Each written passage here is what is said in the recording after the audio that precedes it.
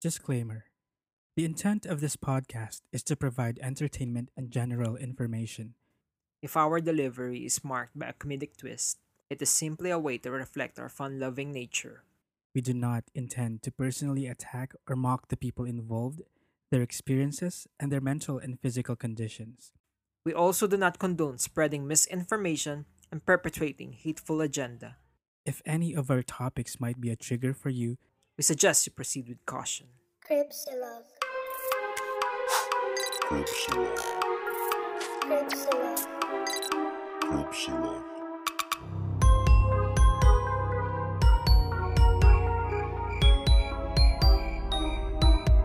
Cripsilog. Hello, welcome creepers. This is Cripsilog. patayin sa podcast si Barbara. We are your hosts. I'm Gideon. This is Glenn. Good morning. Good evening sa mga night shift. Yeah. And Happy Monday. Happy Monday. Yeah. Good. And Cripsilog is a show about creepy stories, murder, true crime, conspiracy theories with a twisted Pinoy humor. Yes. Right. Right. And ayun. For today, ang Cripsilog natin will be about actually, this is for Unli Pops dapat. Itong story na to. Unli Pops, ito yung mga side stories lang natin. Yung mga stories na it's not enough to be one whole episode. Kasi Yeah. parang short lang, ganun. Usually Kaya lang. mga suggestions ng mga creepers. Kaya lang, the past weeks, sobrang haba ng mga episodes natin na hindi na natin na-accommodate yung Unli Pops. So, we decided na gawin na lang full-blown episode. Kasi nade-delay. Hindi tayo makapag-Unli Pops. So, ito yun. Tsaka mukhang Ginawa na lang nating episode. mukhang marami ka atang nakalap na Oo. impormasyon. So, So, oo, kasi ano? sige. Go. Namin Hindi sabihin ko sana, so nakabuo ka lang din ng isang buong episode. Oo. Yung akala mong short story lang, pang Unli Pops, ayun, isang buong episode na din pala. Ayos. Ayan. So, kamusta ka ba, Glenn? Okay naman, kagigising. Yeah, oo nga, morning. This is different kasi, Oo. anong oras na ba? It's 8:50 a.m., right? Hmm. And Umaga tayo usually, nag-record ngayon. oo, hapon tayo nagre-record 4 p.m. onwards. So, wala kayong maririnig ngayon na tito kakain na. Kasi, Sana hindi umulan, no? yeah, oo nga eh. Kasi, alam mo yun, wonky ang internet ko. Wala nga kaming internet ngayon pagkagising ko. So, naghagilap pa ako ng kung paano tayo makakapag-record. So, Yeah. what the fuck? Hassle. Yeah. Anong ginawan talaga ng paraan para Oo. Makapag-record. Hindi tayo kasing ganda ni Liza Soberano para yung mga internet provider yung lalapit sa atin eh. para ayusin. Oo. Hindi. Too bad. At saka, hindi natin kaya mag-skip ng even 1 week na walang episode. Kung Yeah, kung tayo because we love you makapag-record. guys. Oo nga. Chusera. Uy, nga pala. Congrats sa mga kapitanas. Yes. Huwag kang lilingon. Happy birthday. Happy Huwag kang birthday. lilingon. And kay Happy 30. anniversary. Yeah, oo nga eh. Sobrang saya nung Ang saya.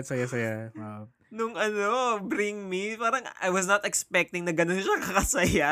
Parang in theory, in paper, parang Ang hindi hirap, magandang idea to. challenging. Oo. Hindi siya magiging effective. Pero nung ginawa na, ang kulit. Kaya nga eh.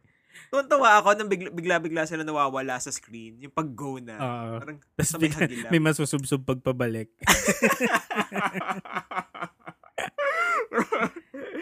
Ang saya. Ay, congrats kila Grace and Vimay. Congrats talaga. You deserve it. Yeah. Yay. Sila talaga dalawa sa pinaka-hardworking na kilala ko. Not Totoo. just podcasters, ganyan, pero talaga si Mimay bihira mag-online kasi sobrang busy yan. Sa work. Si Grace parang hindi natutulog. Yeah. Oo nga, kaya nga nagulat pa ako, 'di ba, na tas nag-organize pa sila ng mga convention, sticker con, 'di ba? Yeah. And naalala ko, nasa akin pa yung giveaway nila sa'yo. Oo nga, hindi ko na nakuha. Yung mga pin. Kasi biglang nag-lockdown na. Kasi parang yun yung last event. Oo. Para pagkagaling ko sa recording, rekta na ako ng sticker con. Yun din ang huling pagkikita natin. Oo. Yun na pala. Nagbabadya na pala ang lockdown. So, Ayan. Oh, okay. So, ay, nga pala. Ito yung start na ba natin, sir? Start na natin. Ayan, start na po tayo. Dapa na po. Ba't dadapa? Papapedicure ako. Ay! Sorry, yung isang client pala yung massage. Iba yun. Pedicure pala to. Pedicure Okay, ako. sige. Upo na po, sir. Okay. It was June 2020. Ben? Bakit? Ay, hindi. Ito na naman Ito na tayo. naman. No? Active listening lang, sorry. Oo. Sige, Sige. hindi ako mag-ano. Hindi ako dito. Naalala ko yung tweet mo, yung as an overly active listener. Yeah, right. Yeah. Exactly. Naka-ready na ba yung mga token reactions mo? Hindi na nga kasi na-interrupt. Sige, tatahimik ako. Oo. Hindi, para lang to make sure na, okay pa pala yung connection. Mamaya, record tayo na record. Wala na pala. Ano na lang, Ayan. kapag mga ganong verbal cues, ganun na lang. Kaya lang, di ba dahil sa monitor, feeling ko din may sinabi kang hindi ko na-catch kasi naririnig ko din boses ko. Pero ayun, okay. Game. Game na. Totoo na to. Start na to. Game. June 2020. Ben, not his real name, decided to have their extended kitchen renovated. As the workers were excavating the cemented floor, they found IDs, passport, passbook, and ATM card of his mom who was missing for 4 years. He became suspicious. Why was his mom's personal effects cemented on top of a septic tank? He denied every scary thought about his mom. It can't be. It's not possible. She's in Singapore. But he decided that they have to check. They had to know the truth. The next day, Ben invited police officers to their house. The workers started excavating the untouched cemented floor of the septic tank. What they found shocked them. Buried in the septic tank was Ben's mother. Who killed his mom?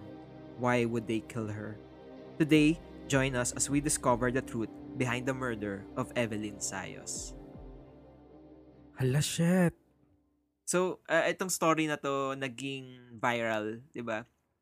In social media. And ni-recommend din to ni Gladiator. Tsaka na-tweet din to ni Shed Giron.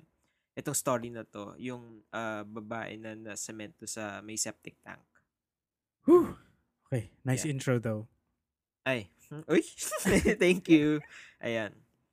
So, ano ba yung nangyari? Kung bakit ba siya nasemento dun sa septic tank? So, ito. Let's find out. June 20, 2020, Ben decided to renovate their kitchen extension in their house in Phase 1, Villa Luisa Subdivision, Barangay San Agustin 3, Dasmariñas City, Cavite. There was no ceiling, there were no tiles in the kitchen. So, kailangan talagang paayusin pa. Parang base pa lang ng kitchen yung nandun. So, kaya i-renovate niya. So, he contacted people para magtrabaho dun sa renovation. The workers then started na sa bitag. Tagtag? Ano ba? Basta yung kinakrack nila. Bitak-bitak. Oo, ayun. Hindi ko alam yung Tagalog yun. Tigbak. Tigbak alley. Pero yun, so binakbak. Ayun, tama ba? Ayun, bakbak. Oo, yung semento dun sa kitchen area nila sa may septic tank. So, as they were working on it, they found something. Nakita nila yung ID ng nanay ni Ben, which, ito nga, si Maria Evelyn Sayos. So, si Maria Evelyn Sayos, reported missing na siya for 4 years. So, 2016. Ay, ang galing ko. So, aside dun sa ID, nandun din yung iba pa niyang mga personal identification like passport, ATM, passbook, tapos iba pang mga ID. So, nung nakita to, nung mga nagtatrabaho, yung mga trabahador, binigay nila to kay Ben. Kasi alam din ng mga nagtatrabaho na nawawala yung nanay ni Ben eh. So, importante to. Kailangan malaman to ni Ben. So, it's been 4 years since he last saw his mother. Ang alam niya kasi nasa Singapore yung nanay niya at doon nagtatrabaho. Marami pumasok sa isip ni Ben. May malaking parte pa ng floor ang hindi natitibag. Kinakabahan na kasi siya. Nandun kaya yung nanay niya. Iyon yung ayaw niya ding paniwalaan. Although, kailangan pa rin nilang gawin, di ba? Na tibagin yung the rest of the floor kasi nga i-renovate. Although, inaalis niya sa isip niya yung thought na yon. So, nung the next day, in-invite niya yung mga police as witness na din, di ba? Habang ine-excavate nila yung other part ng septic tank. So, ayun na, nagsimula na silang magbitak ng semento dun sa area na yon. Tapos, unti-unti, nawawasak na yung floor. Si Ben nasa isang corner lang, desperately denying any thoughts that his mom might be buried there. He was thinking that maybe what they'll find were his mother's other personal items. He's not ready to see his mom in that state. So, a few more digging and they found something. Buried in the septic tank was Ben's mother, Maria Evelyn Sayos, na nag-aagnas na. The body was already in rotten state. Ben chose not to look at his mom. He was just crying. He only had questions in his head. How could they do this? The mom they thought, who was in Singapore, was actually buried in their septic tank. It was 4 years since the last time Ben saw his mom. Ben was living with his mother and his sister, Joanna Marie Sayos. Evelyn was a single mother. Siya na ang tumayong ama at ina sa dalawa niyang anak mula nang mamatay ang stepdad ni Ben noong 2011. Kasi parang pangalawang asawa na to. So, panganay si Ben. So, walang detail kung ano nangyari doon sa tatay ni Ben. And then, next yung tatay ni Joanna Marie Sayos. Yun yung stepdad ni Ben. Diba? And namatay yung stepdad ni Ben noong 2011. So, from then on, ayun, naging single mom na lang si Evelyn. Nagtatrabaho siya para sa kanyang mga anak, habang sina Ben at Joanna naman ay pumapasok sa eskwelahan. Tuwing gabi na nga lang sila nagkikita kasi nga sa sobrang busy nila lahat. Kasi galing trabaho si Maria Evelyn and then galing namang eskwelahan yung dalawang bata. Si Ben at Joanna ay may magkaibang tatay. So, pero hindi ito naging issue sa kanila. They had a smooth relationship as brother and sister. They never had a huge misunderstanding. So, noong 2014, naging kasintahan ni Joanna si Ronald James Ruby. Joanna was 16. They then decided to live in together. Joanna, together with Ronald, told Evelyn about their decision to live in together. Evelyn did not take it lightly. For Evelyn, Joanna was too young for that. Evelyn was okay with Joanna being in a relationship, pero yung sa live-in, medyo ayaw ni Evelyn. Kasi, nung pinakilala naman ni Joanna si Ronald, ayun, okay, civil, di ba? Parang okay naman yung relationship ni Evelyn and Ronald. Pero dun lang sa live-in part lang din talaga, hindi naging okay itong nanay. Which is, understandable naman, di ba? Sasabihin ni Nadine Lustre, come on guys, it's 2019.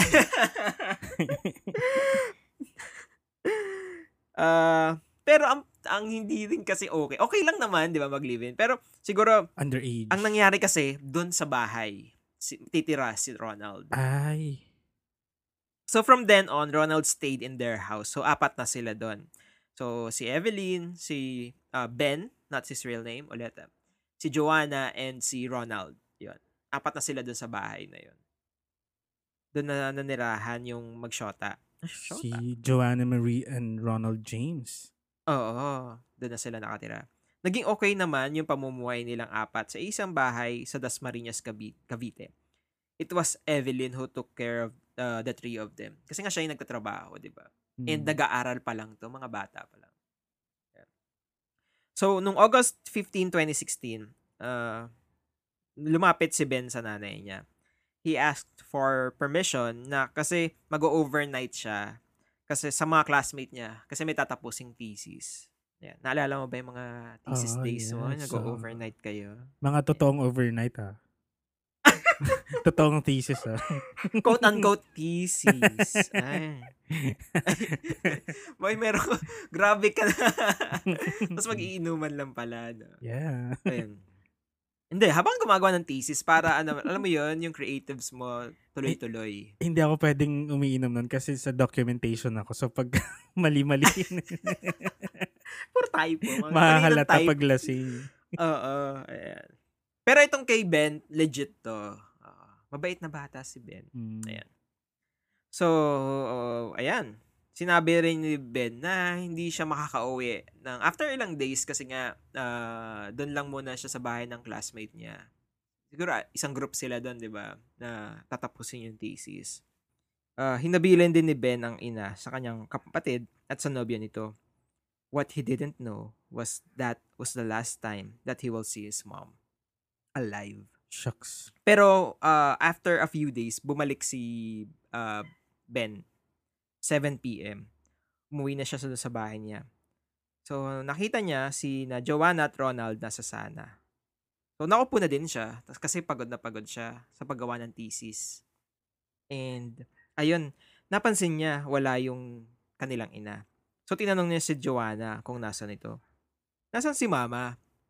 So, sagot ni Joanna, Kuya, si Mama? Umalis eh. Sinundo ng mga kabatch niya papuntang Singapore. Sabi ni Joanna, sinundo si Evelyn ng mga high school batchmates niya at pumunta sa Singapore. Naka-SUV ang sumundo. May dalang maleta ang kanilang ina. So nagtaka si Ben na sinabing umalis nga yung nanay nila. Na parang, wait, bakit?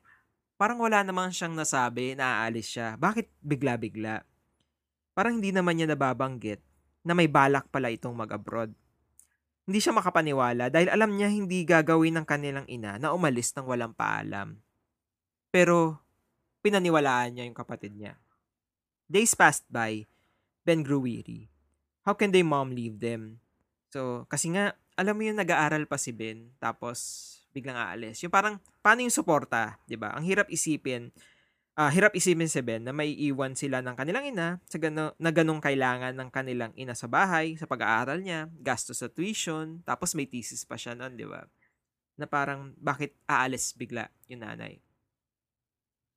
So, siguro, nung mga araw na to, October 11, 2016, 5:36 a.m., may na-receive na DM si Ben sa Facebook niya. Galing yung message sa kanyang ina. Belated happy birthday! Sorry kung di na ako nagsabi sa'yo na alis ako. Kamusta kayo dyan? Okay lang ako dito. Masaya dito, nak. Huwag ka mag-alala. Kamusta? May trabaho ka na ba? Sana maintindihan mo bakit ako umalis. Gusto ko lang maranasan muna mag-isa. Walang stress. Tumatanda na din ako, nak. Intindihin mo na lang ako. Si Joanna, kumusta? Nanganak na ba? I love you, nak. Magtulungan kayo dyan, ha? October 11, 2016, 12:12 p.m. Nak, di ka reply? Galit ka ba sa akin? Sorry, nak, ha? Intindihin mo na lang ako. Nasingit lang ako para makapag-message. Iipon ako before Christmas. Try ko umuwi. Tawag ka sa akin. Tapos nag-reply si Ben. Sabi niya, tawag ka sa akin para malaman kung safe ka. So, nag-miss call siya kay Evelyn. Pero, ayun, hindi sinagot ni Evelyn.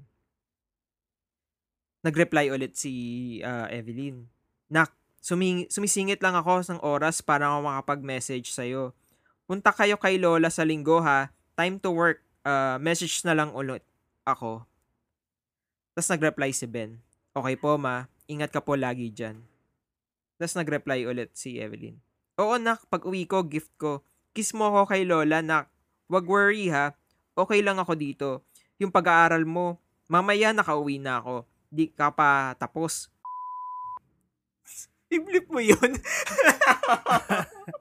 Ano ulit? Oo. Matanda ka na, ha. Ayun. So, nag-reply si Ben. Opo, ma, mag-iingat ka lagi. Huwag mo pabayaan sarili mo.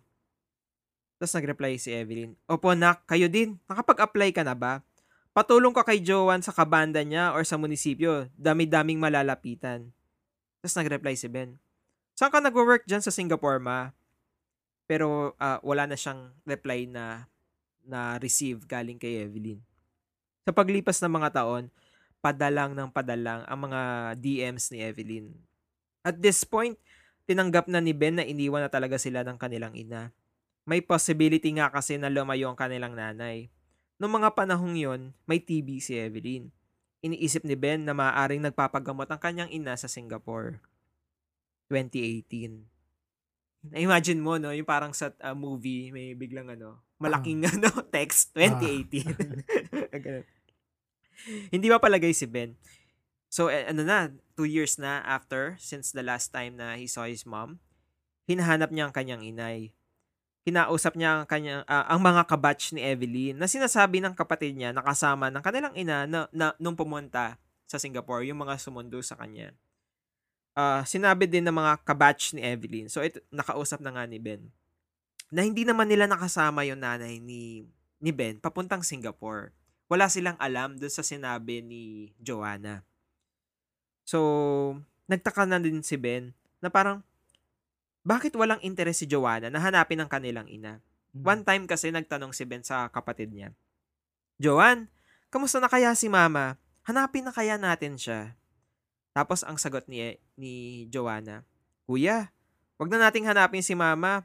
Kung nasan man siya ngayon, sigurado masaya na siya. Parang mali. Bakit hindi interesado si Joanna na hanapin ang kanilang ina? Nanay niya yun di ba? Hindi ba siya nagtataka kung bakit maraming taon na nawawala yung nanay nila? Kasi 2018 pa lang pala nun. Hindi 4. Okay. So, June 2018, Ben decided to report his mom as a missing person. He included the details that his sister, just like as what his sister told him doon sa report, tungkol doon sa pagpunta sa Singapore, sa pagsundo sa kanya ng mga kabatch niya nung high school. Tapos doon na nagtatrabaho. So what happened to Evelyn? How did she end up in a septic tank?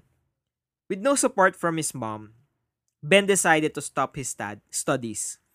He looked for jobs in Cavite. He was accepted in a BPO company in Cavite. So, from then on, he was able to fend for himself. So, 2019. Joanna and Ronald broke up. Ben noticed that their fights were becoming more common. Parehong umalis sa bahay sina Joanna at Ronald na magkahiwalay. Naiwang mag-isa si Ben sa bahay nila.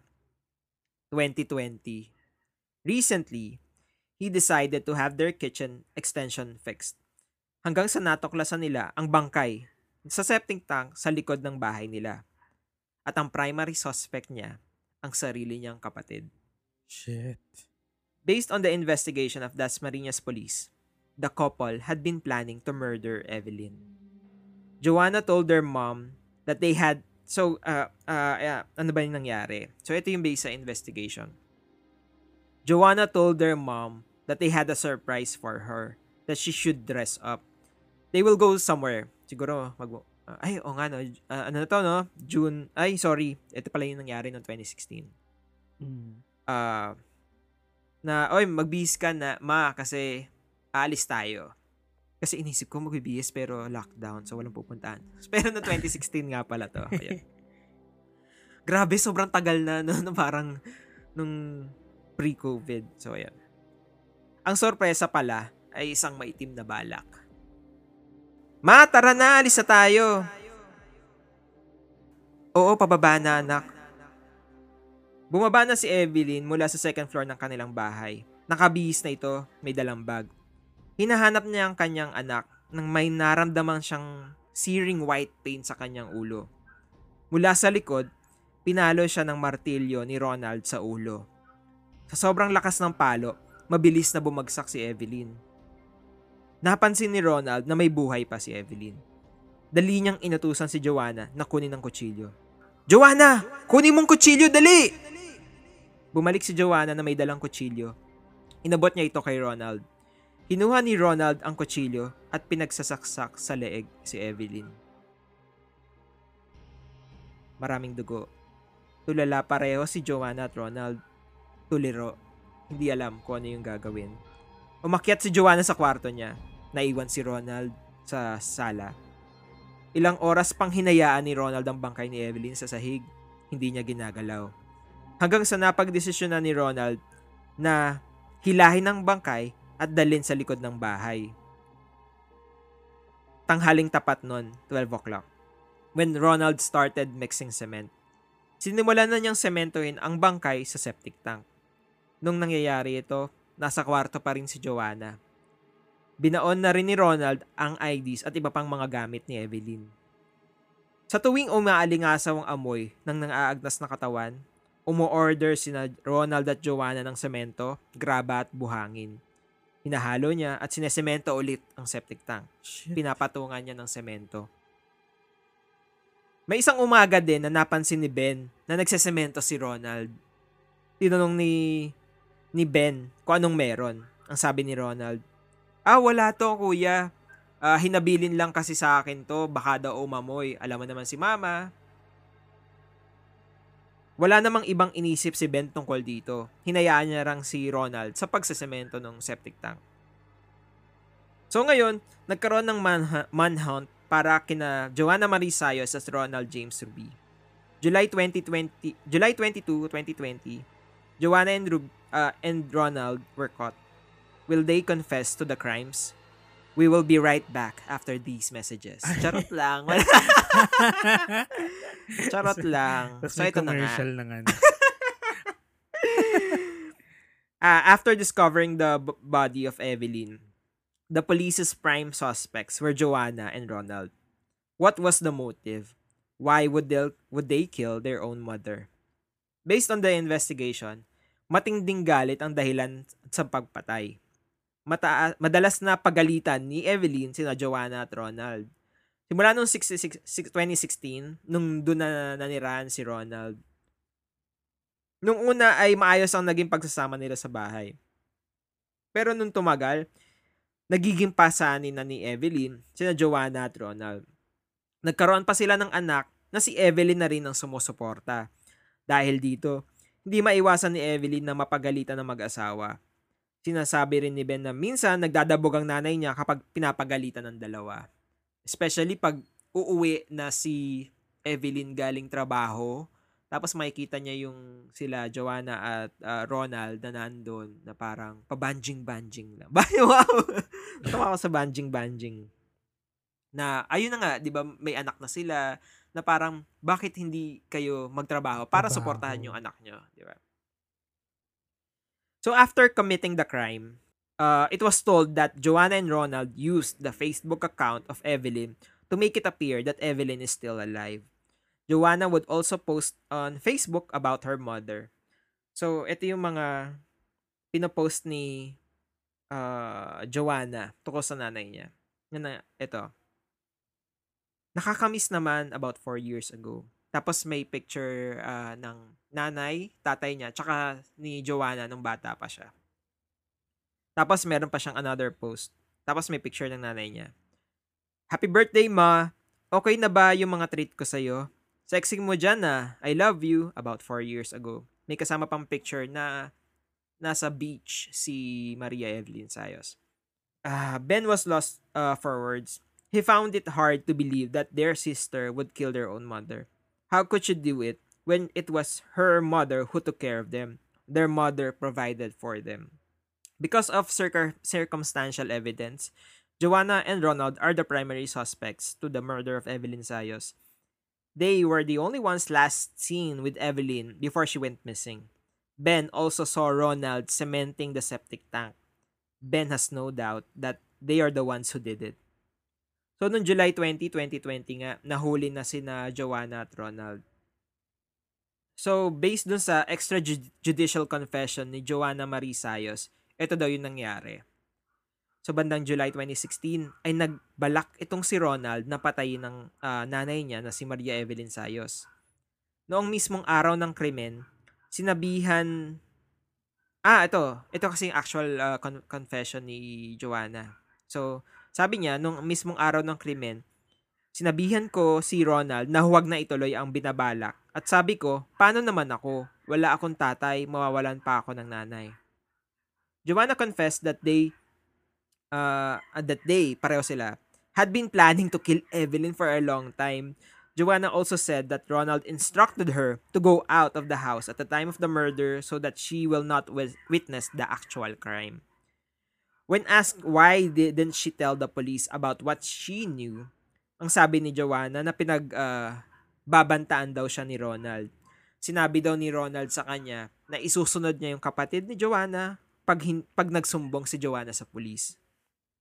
Sinabi din ni Ronald na, if I'll go down, you'll go down with me. Ay, charot lang yon. Pero yun yung thought. Ano ba yun? If we burn, you burn with us. Parang, ay, You jump, I jump. Ay, mga ganun. pero ang idea, idadamay kita. Pag sinumbong mo, sabihin ko, magka-partner tayo, plano natin tong dalawa. Kaya hindi nakapagsumbong si Joanna. The police still believe that Joanna is part of the crime. Cases were filed against Joanna and Ronald. Ang kaso ay murder at parricide. So ngayon, Joanna and Ronald are free. So nakalaya sila. Based on the instruction of the prosecutor, they had to wait for the DNA result of the cadaver found in the septic tank. So parang they have to make sure na scientifically, ito nga talaga si Maria Evelyn Zayos. So, it was hard for Ben to accept the fact that the mother he thought was working in Singapore is already dead. What more is that it is his sister who had a hand in killing her. Ben will stop at nothing until there is justice for his mother. Hi Ma, Happy Mother's Day, pati na rin sa akin, haha. Wish you all the best.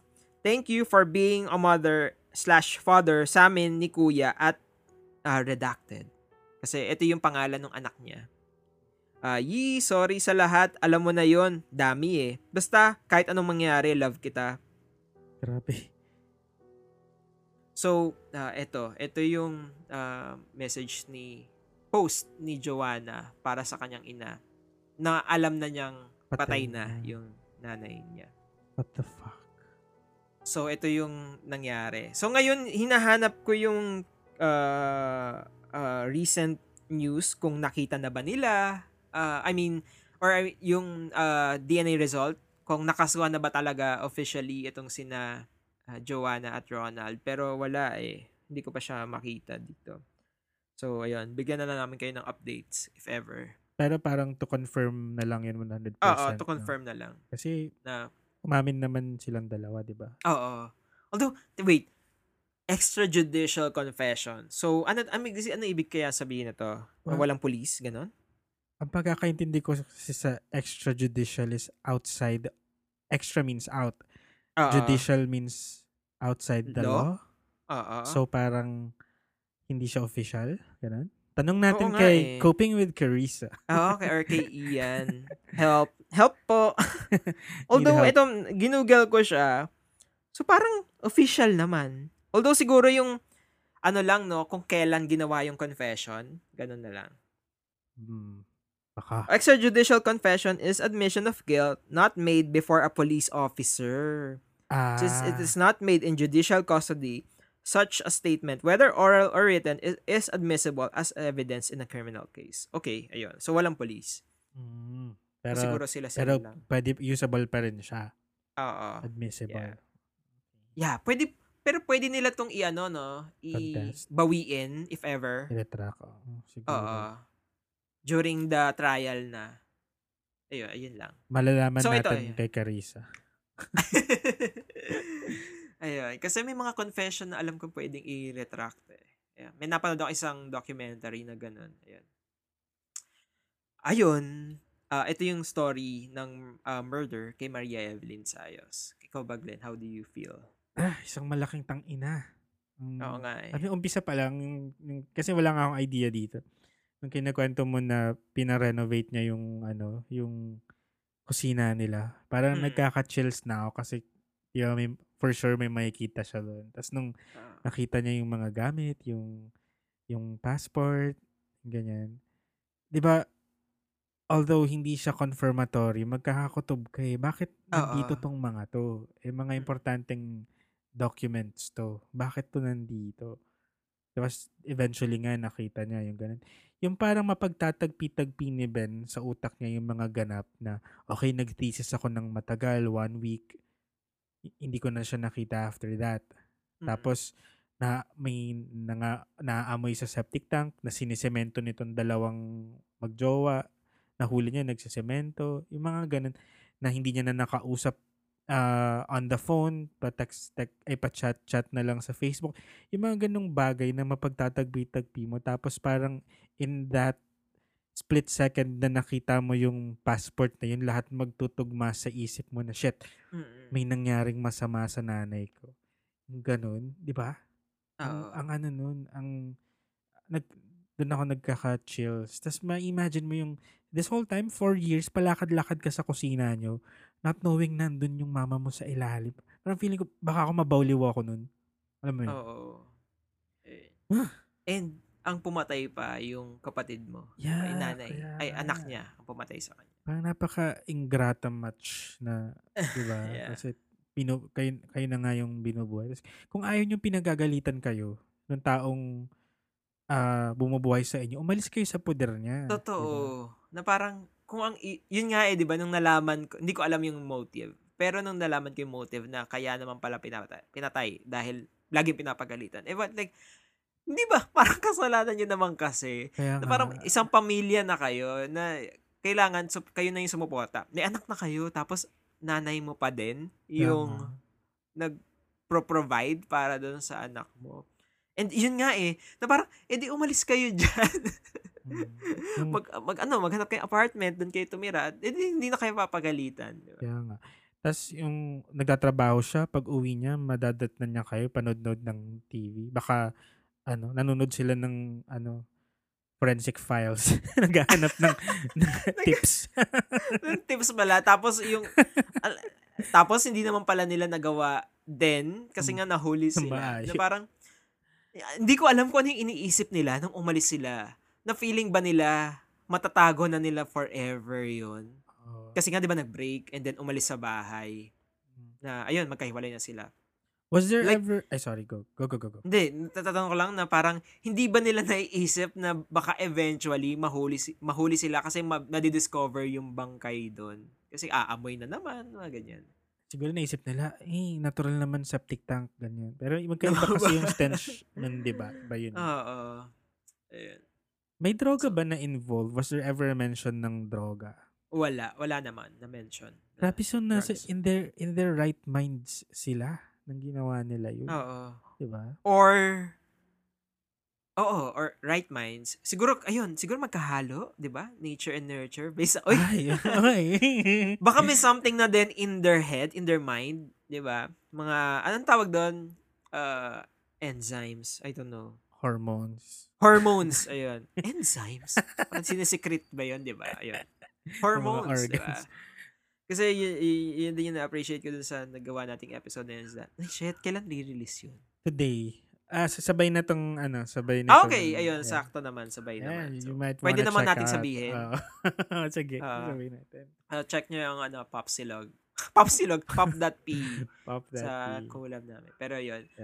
Talked about so siguro, killer. Kasi meron siyang hunter-gatherer genes, mga ganyan. Wow. Ito nga, mapapaisip ka, 'di ba, sa serial killers, meron talagang something sa utak nila the way it's wired. Kasi parang the act of killing people over and over again, hindi yan nagagawa talaga ng normal na tao.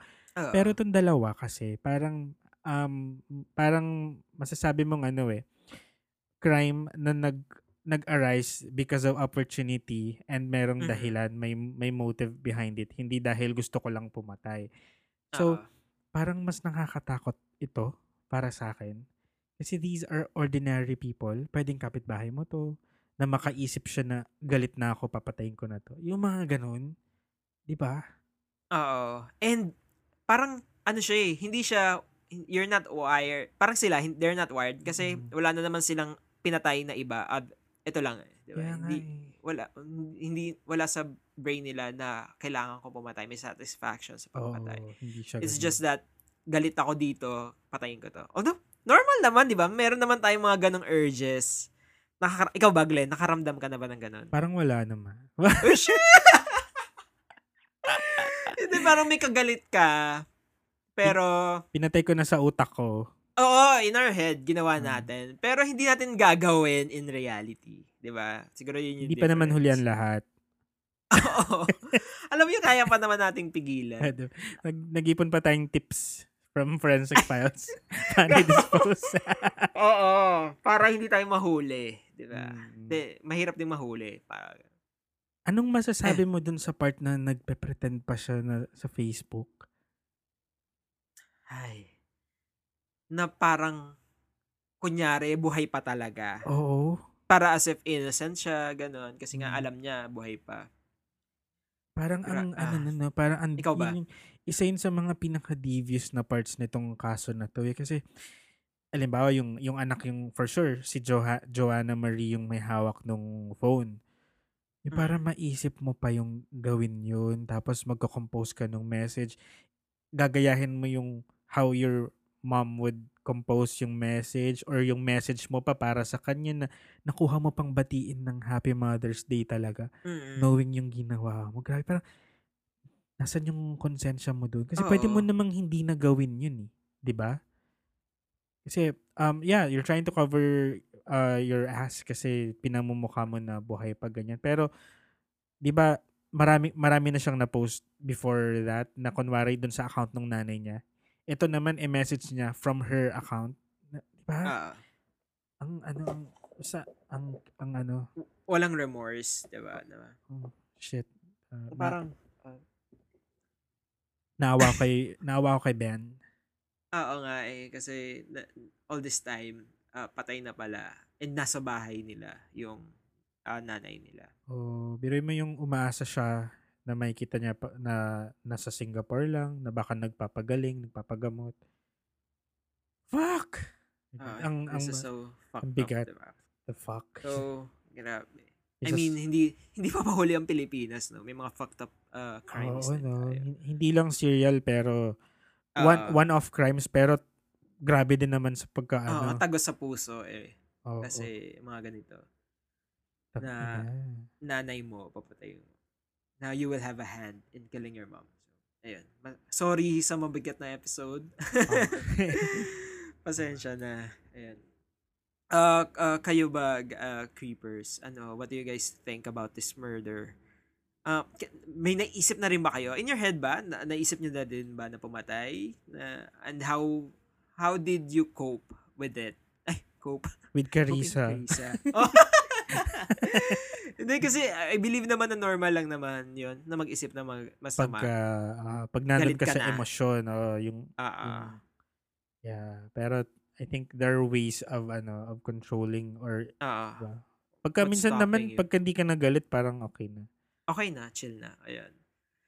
Ayan. Maraming salamat sa pakikinig sa episode na to. Sana may natutunan kayo. Sana may take away ka. Ano bang take away mo doon? Alam mo yun, ang sama ng take away ko na to properly dispose of a body. Masama ba yun? Hindi, yun yung isa na parang ayun, sama. Pero siguro other than that, I mean, if ever na gagawa kayo ng mga decisions and be responsible enough. Ang tinutukoy ko dito, yung silang magjowa, na parang magjojowa sila and then magli-live-in na sila. Tapos aasa sa magulang. Tapos iaasa mo sa magulang mo. Na parang nakakahiya din naman, di ba? Na nakakahiya. Na ayun, may anak ka na pero umaasa ka pa rin sa magulang mo. Na at the very least, parang anak mo na to, you should be the one providing for your child. Unless nandun ka talaga sa sitwasyon na hindi ka makapagtrabaho. Pero kung tamad ka lang, no. Tapos baka ikaw ang una kong ilagay sa septic tank. Para sa akin, parang mas may pakinabang kang fertilizer. Sandali. Siya yung ilalagay mo. Ikaw ngayon ang babae sa septic tank, no? Ikaw yung dapat ilagay doon. Ganun. Pero yun, di ba? Ayun, maging responsible. Na nakakainis ba na yun yung reason kung bakit mo pinatay yung nanay mo? Yeah. Na parang ikaw din naman pala may kasalanan. Ikaw. Ayun. Ikaw ba, Glenn? Dyan. Ako naman, sa side naman ng magulang, dahan-dahan lang kayo magalit sa anak. Hindi nyo alam baka murderous na pala yan.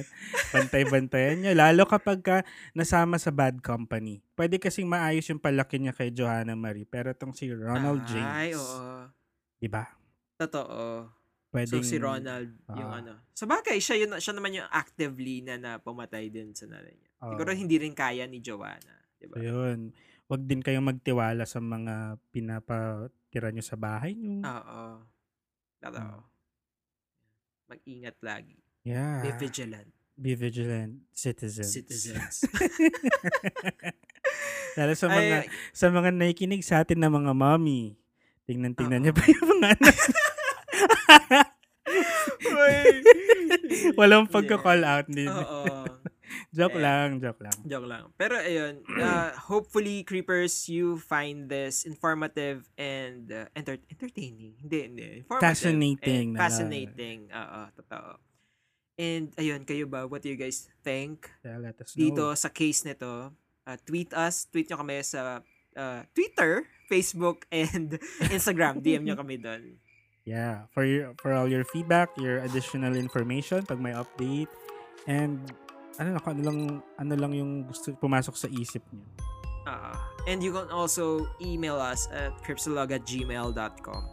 Yes, and pagka anonymous, here's Kat. Yep, Cripsilog din. Ayun, maraming salamat, Glenn, for joining us. For listening. For listening quietly. Gusto ko pa naman gawin yeah, right. Yeah. Okay, exactly. Oh my God. Ganyan. Pero yan. And Creepers, thank you din for staying this long. We appreciate it. Mahal namin kayo. Yun lang. May nakalimutan pa ba tayo? Listen to other shows sa Kapadmilya. Yes. Binge kayo ulit sa amin. Ano pa ba? And see you sa upcoming Slide Into Our DMs and extra service. Yeah. Ayun. Maraming salamat. This is Gideon. This is Glenn. Mercy and compassion. And productivity, bitches. Bye. Bye-bye.